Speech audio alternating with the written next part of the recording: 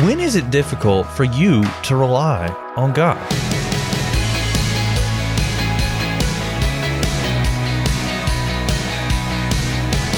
Hey there, I'm Andrew Stevens, and you're listening to Unlocked, your daily key to unlocking God's Word in your life. Our devotion today is a poem about relying on God. It was written by Emily Acker, and it's called Strength from God. God, not in my own strength. I can't do this alone. God, not without your help.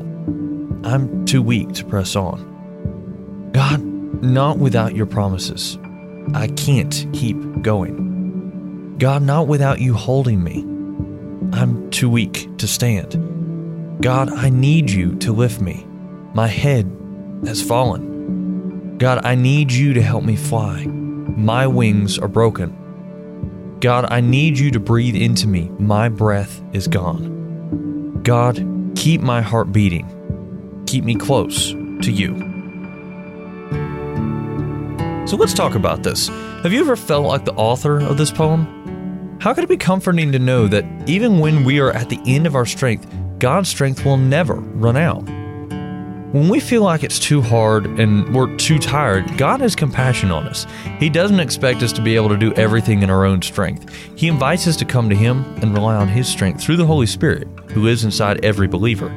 Through Jesus' death and resurrection, God has made a way for us to live in union with Him, constantly relying on Him for our every need. He will never leave us, even at our weakest points.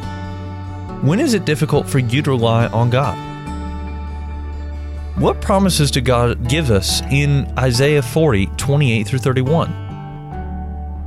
As you and I can read in Isaiah 41, verse 10, "Do not fear, for I am with you. Do not be afraid, for I am your God. I will strengthen you. I will help you. I will hold on to you with my righteous right hand." Now, I'd encourage you to read in your Bible Isaiah chapter 40, especially verses 28 through 31, as well as 2 Corinthians 12, 9 through 10, to help keep God's Word alive in your life. Unlocked is a service of Keys for Kids Ministries.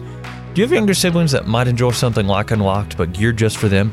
If so, check out our Keys for Kids devotionals at keysforkids.org. Also, be sure to check back tomorrow, because we're going to look at how Jesus gives rest for the weary.